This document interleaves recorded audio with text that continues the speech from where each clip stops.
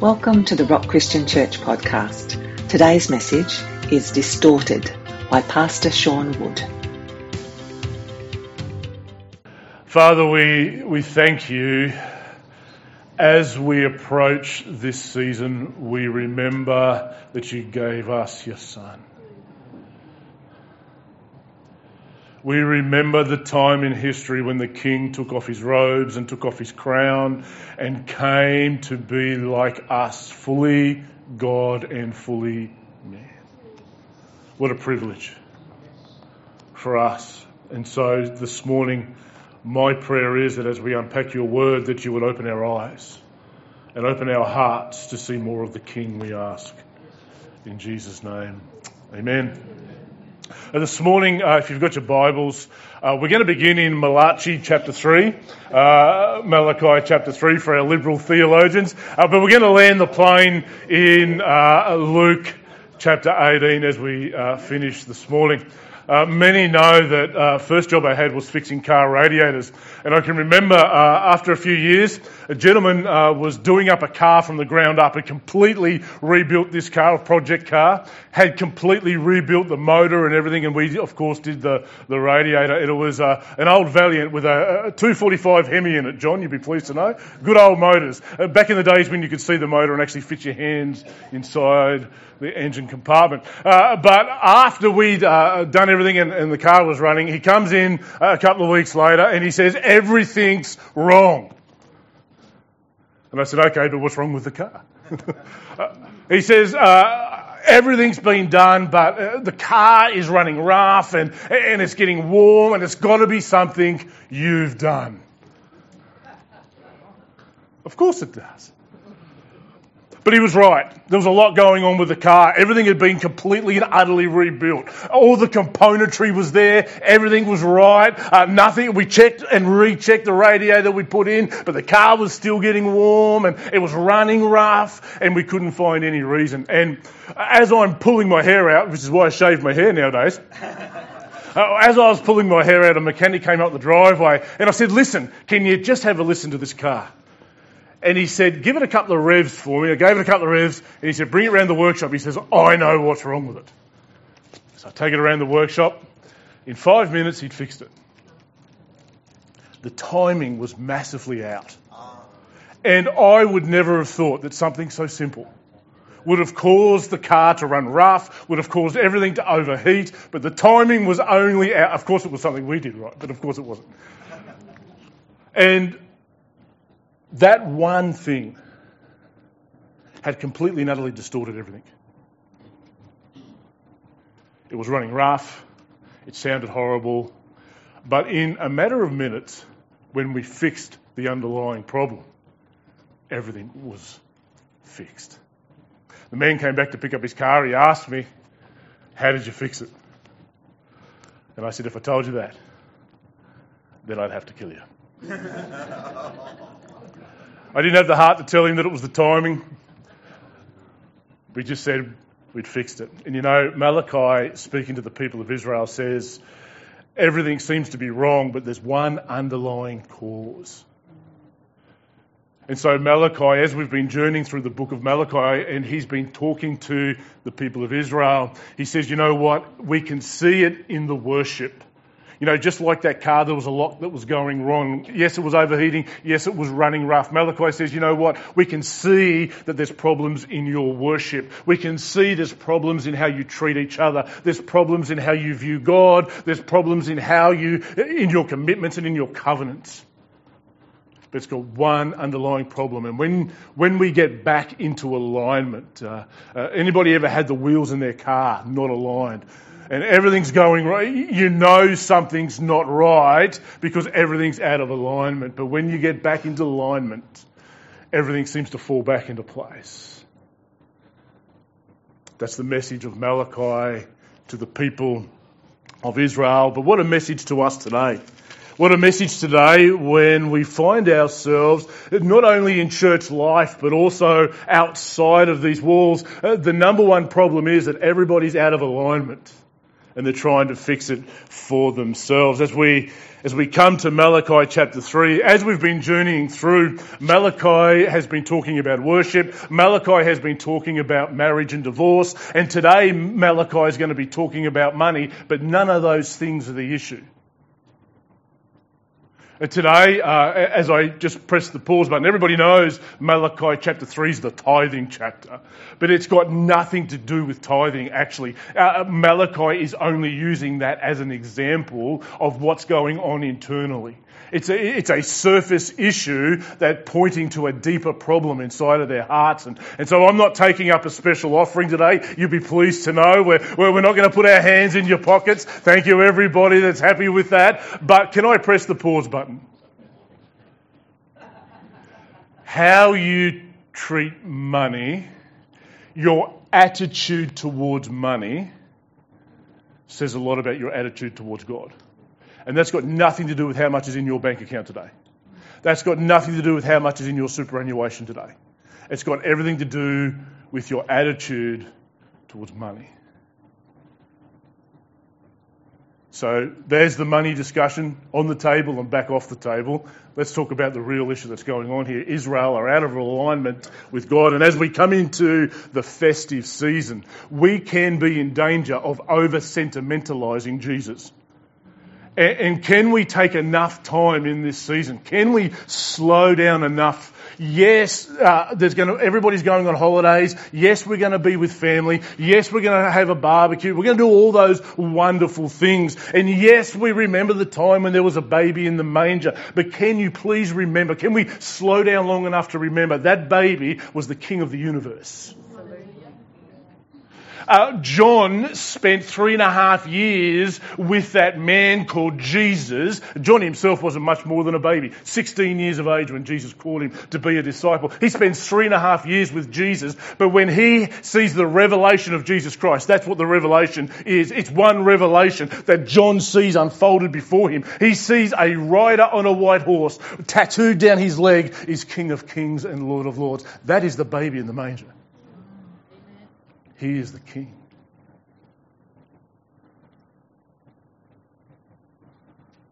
And as I said last week, that King did not come to take anything away from us. He came to give us everything.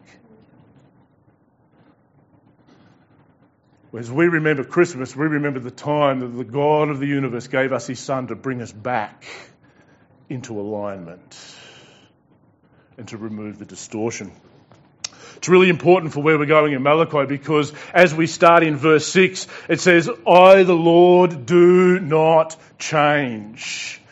That's great news this morning. That's great news to Israel and it's great news to us. It's great news to this world. God does not change. What that means is if there is distance between you and God, if you're out of orbit, you ever felt like the planets in your solar system? Because we're all a universe, right? Let's admit it. We all have our own universe. But have you ever felt like the planets are all out of the problem is they're out of alignment. But God hasn't moved. God is not the one that's moved, but Israel is saying God's abandoned us. God's abandoned his promises. God has left us. What God wants Israel to know and what he wants us to know is I don't change and I don't move. That is tremendously good news this morning. It's tremendously good news because no matter what you think you've done in the past or what you may have done even recently, nothing you do changes God's love for you, God's mercy for you, or God's grace. Which is great news for Israel. Because God will point to them and he says that they are children of Jacob, not children of Abraham. I wonder why he would say that. Because he's pointing to the deceiver.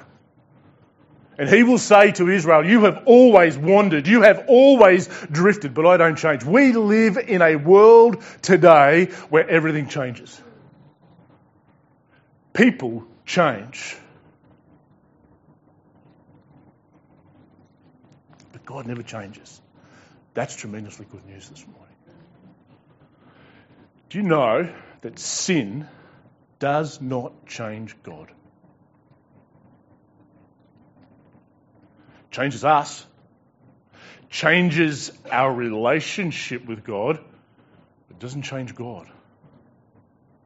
Let me give you an example.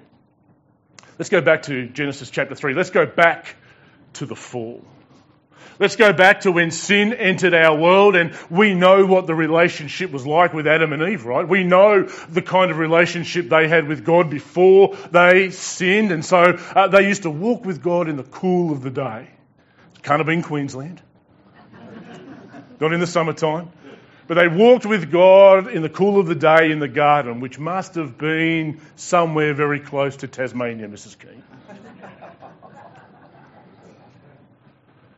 But then something happens. We know that sin enters our world. A couple of things to note as we journey through that. You can go back and read Genesis chapter 3 for yourselves. A couple of things to note. Whenever we, as the children of God, any society, any culture, whenever you stray from God's truth, sin and often destruction is inevitable. That was the first move. The first move was Eve allowing the enemy to say, did God actually say? The minute you question God's truth, the minute you step away from God's truth, sin is inevitable. But we know what happens, right?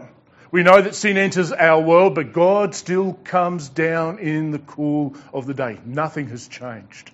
God has not changed. But this time when he comes down, he can't find Adam. He can't find Eve. Adam, he says, where are you? Adam says three things. First he says, I was afraid. Then he says, I was naked. And then I hid. First question, why are you afraid? Second question, who told you you were naked? The things have changed. We're all naked before the eyes of the Lord, but friends, please, you must come to church dressed. The last one is you hid, but why are you hiding? See, when God asked Adam, where are you? It wasn't like he lost Adam for a second. It's where to put that bloke. He wanted Adam to know where he was.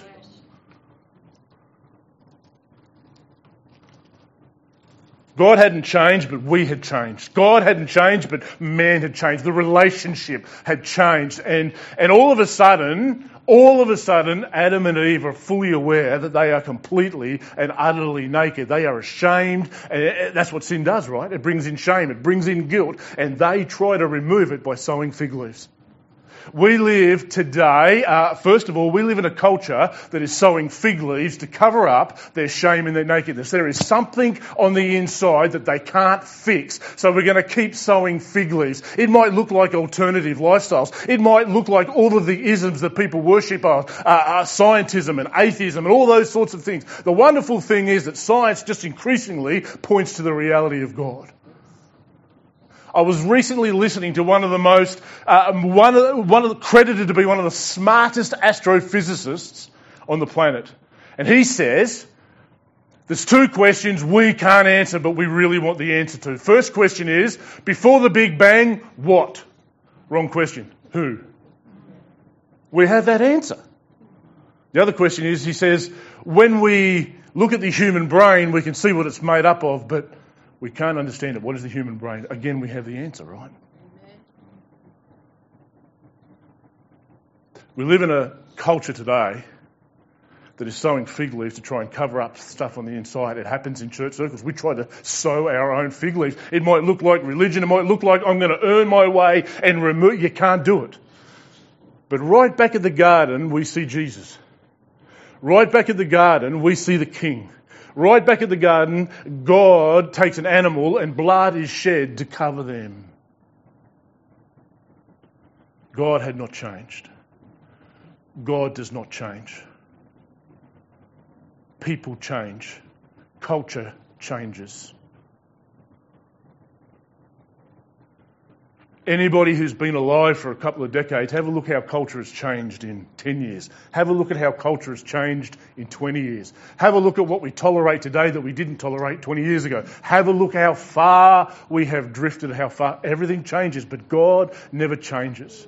There may be unrest in the Middle East, yes. There may be wars in the Ukraine, yes. There may be political uncertainty across the globe, yes. But God doesn't change. He's still all-powerful, sovereign, almighty. The King is still seated upon the throne. We don't have to worry. He does not change. He still loves you and wants you today. You might say, but you don't know what I've done. You don't know what I said. You don't know how I've treated other people. You don't know how I've walked away from God. God still wants you. God still loves you. That's the message to Israel. From Malachi, it's the message today.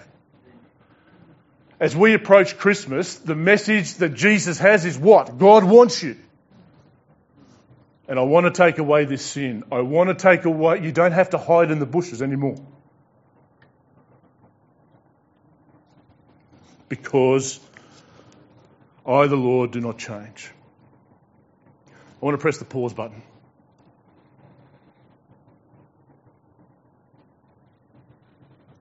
Interestingly enough, when we're speaking about people and things that change, interestingly enough, nowhere in Scripture are we urged or commanded to trust anybody.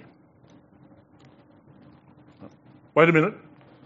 Before you put a positions vacant on the website, wait a minute. Scripture urges us to place all of our trust and all of our confidence in God alone. Should you trust your husband or your wife? Yes, intimacy and trust are two things that grow together over time. There's nothing wrong with that. But what God does is He urges us to place all of our trust and confidence in Him. Why? Because He doesn't change. And then He flips the coin and says, live trustworthily. Live like somebody who doesn't change, which is a great challenge for all of us. The great challenge is to live lives that are trustworthy, unchangeable. Your emotions don't change you. The culture around you doesn't change you, just like God doesn't change. For I, the Lord, do not change. Verse 6, therefore you, O children of Jacob, you're not consumed. You're not consumed because I don't change. You're not consumed because I love you and my faithfulness to you remains. From the days of your fathers, you are the ones that have turned aside. Can you hear the language here? You turned aside. God has not abandoned you. God has not moved. You are the one that has turned aside from my statutes, and you have not kept them. Here is the hallmark catch cry of the entire book of Malachi. Return to me, and I will return to you. Malachi is calling Israel, return to me. And that word return means to repent. Return to me. But have a listen to the rhetorical answer that Malachi gives here. He says, the Lord of hosts, but you say, how shall we return? They're not looking for information. He's highlighting the fact that they don't think they've moved. They don't think there's any problem. They don't think that there's any kind of problem inside of them, or everything's going through the motions. The componentry's all there. Just like that engine, the componentry may all be there, but everything's out of alignment. Malachi says you've got to bring yourself back into alignment. You've got to repent, turn away from your sins. You know, at Christmas time we remember the baby in the manger and it's all nice and cute and cuddly, but Jesus came with the same message, to repent.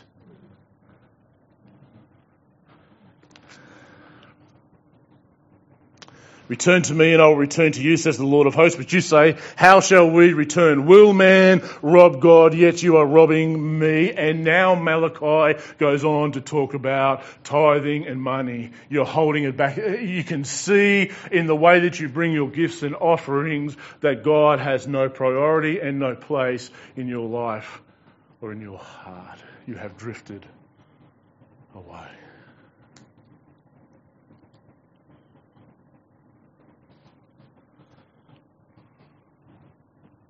How shall we return? They couldn't see that they were out of alignment. You know, I was thinking about this, and there was a guy in the Gospels that was exactly the same as Israel. He thought he was in alignment.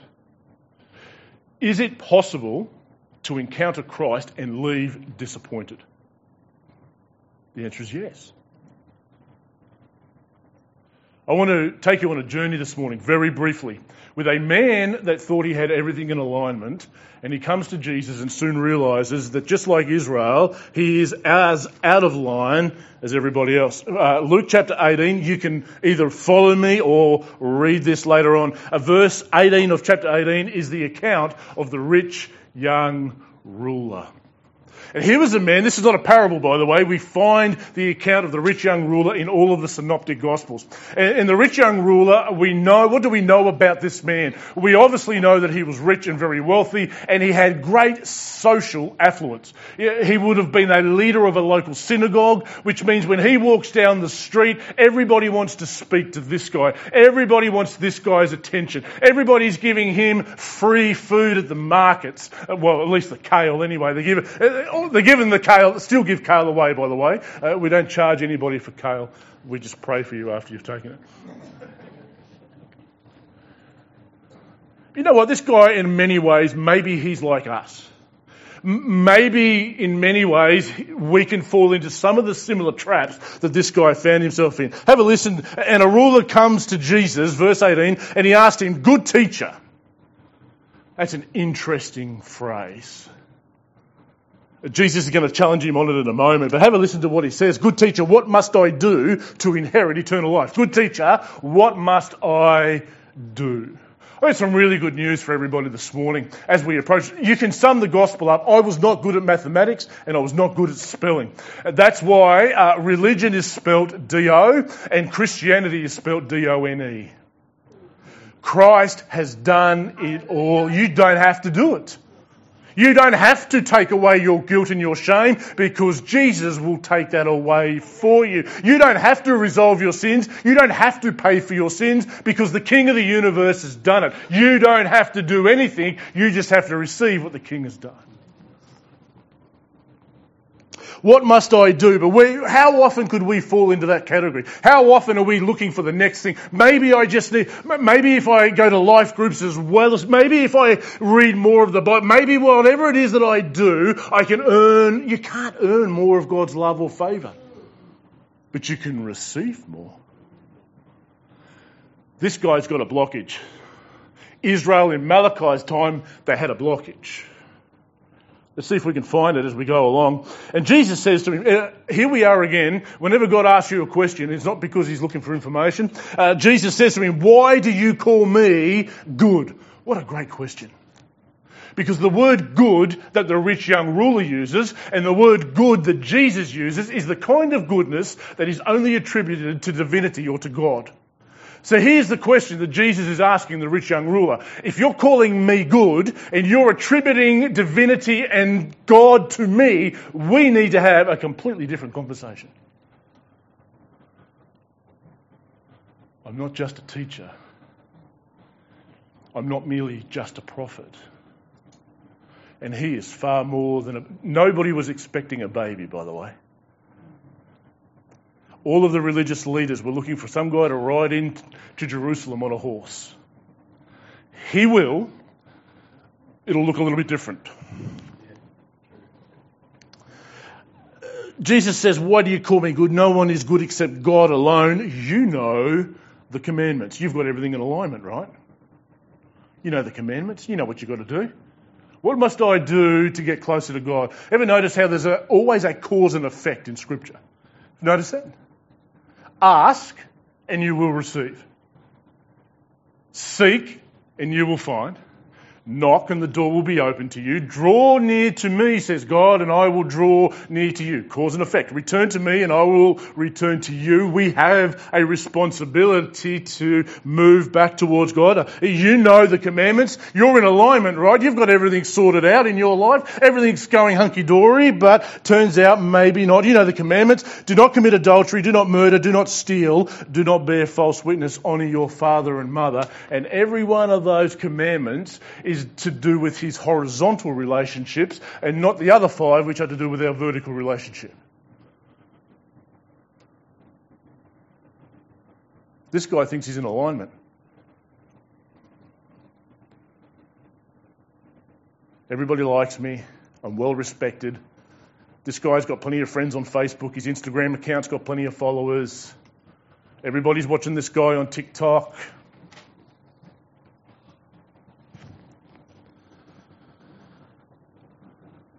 He said, all these I've kept from my youth, but you've still got a problem, right? Something's still missing, right?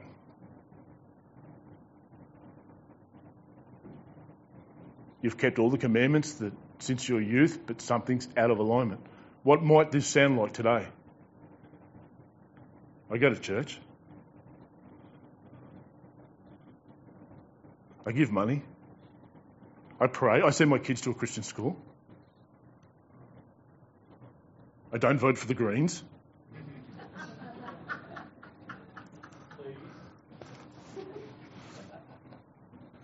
It's a sermon for another day, and he said, all these I've kept from my youth. Maybe we would list off the same list, right? We're good at writing lists. Hey God, I've got everything in check. The message of Christmas isn't a call to come to church. You should come to church. You should gather. We should worship corporately together. That's how Jesus has designed his community. But when Jesus came, it wasn't a call to come to church. It was a call to come to God. And the whole cause and effect thing, the parable of the prodigal son teaches us that the minute we make a step to turn towards God, he sees us and runs towards us. Remember when the prodigal son, the father was looking for him, and while he was still a long way off, the father runs to him. He's waiting for you to make a decision and a change in your heart. Let's see if we can find the blockage for this young man. All these I've kept from my youth, but something is still blocking. Here's what Jesus says. Jesus heard this and he said, one thing you still lack. Which is interesting because now Jesus is going to ask him to go and sell everything. One thing you still lack, sell all that you have. I love this. Notice Jesus doesn't say, sell all you have and give me the proceeds. Waste of time. Judas had his hand in the bag anyway. We find that out in the Gospel of John. Sell all that you have and distribute to the poor. And I love that. Why? You should give because it's an act of worship. I needed to frame that. But Jesus doesn't want your money. He wants your heart. And Jesus knows if I can get your time, if I can get all these other things, will come into alignment when you align your heart towards me. You're out of alignment. Why? Go and sell all that you have, distribute to the poor, and you will have treasure in heaven. Here's the greatest invitation in the universe. And come, follow me. If what you heard this morning was, I need to go home and sell my car and mortgage the house, just wait before you go and do that. What the call to the rich young ruler is, and it's the same call to us, and it's the same call that Malachi is making to Israel, is this. There is a blockage in your heart that God can't get through, and you need to do whatever you have to do to get that blockage out. What Jesus is saying to the rich young ruler is, this isn't about what you possess. This is about everything possessing you. And I can't get in because there's no room in your heart because all of these things. And have a listen to the response. But when he heard these things, he became very sad. For he was extremely rich. Jesus, seeing that he had become sad, said how difficult it is, we've got to read this to the end, this part, how difficult it is for those who have wealth to enter the kingdom of God, for it's easier for a camel to go through the eye of a needle. I've never seen a camel go through the eye of a needle. Than for a rich person to enter the kingdom of God. And he goes on to say, what is impossible with man is possible with God. This guy's got a problem. This guy's got a blockage. This guy leaves extremely sad because Jesus put his finger on the one thing. I'm going to flip the page. This time, we're not talking about a rich young ruler. This time, it's got nothing to do with his prestige. Nobody liked this guy. His name was Zacchaeus. And if you want to know what it looks like, what the difference looks like, have a listen to the story of Zacchaeus. Jesus, he entered Jericho and was passing through, and there was a man named Zacchaeus. He was a chief tax collector. If you were a tax collector in the first century, everybody hated you. If you were a chief tax collector, everybody hated you 10 times more than everybody else. Chief tax collectors openly and unapologetically ripped people off. Rome said, you collect my tax and whatever you put on top, who cares? Zacchaeus had obviously amassed great wealth, and he was rich, and he was seeking to see who Jesus was. And so we know the story of Zacchaeus, but on account of the crowd, he could not because he was small of stature. So he ran on ahead, he climbed up into a sycamore tree to see him, for he was about to pass that way. What's the message from Zacchaeus to us? Do whatever you have to do so that Jesus does not pass you by. Ask yourself this question. If Zacchaeus hadn't climbed the tree, would Jesus just have kept on walking? The answer is yes. And when Jesus came to the place, he looked up and said to him, Zacchaeus, hurry and come down, for I must stay at your house today. So he hurried and came down. Have a listen to Zacchaeus now. So he hurried and came down, and he received him joyfully. And when they saw it, they all grumbled. And he has gone in to be the guest of a man who is a sinner. And Zacchaeus stood, and he said to the Lord, have a listen to these words. Behold, Lord, the half of my goods I give to the poor. And if I have defrauded anybody, what do you mean, if?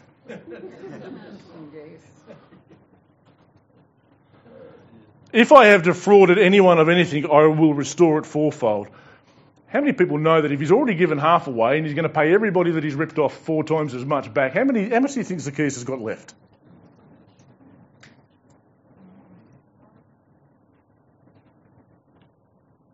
And Jesus said to him, today salvation has come to this house.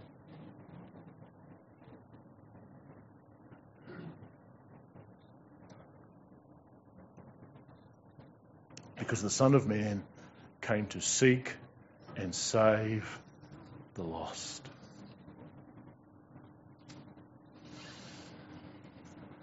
The message of Christmas is when the King came to seek and to save what was lost. Everybody who is out of alignment and distorted, and that's everybody to begin with. We're all lost. We're all out of alignment. We all need the King to bring us back into alignment.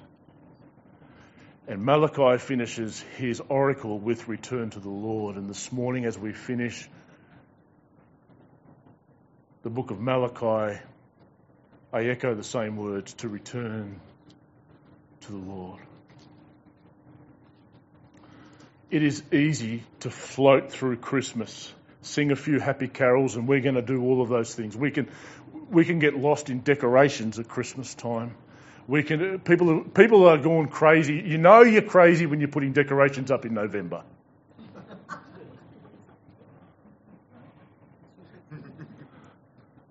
Half the church just said we need to talk. But you know what? We can get lost. The enemy would be happy if we got lost in carols, mangers, decorations, presents, and we forgot to take time to remember when the King came in to save us.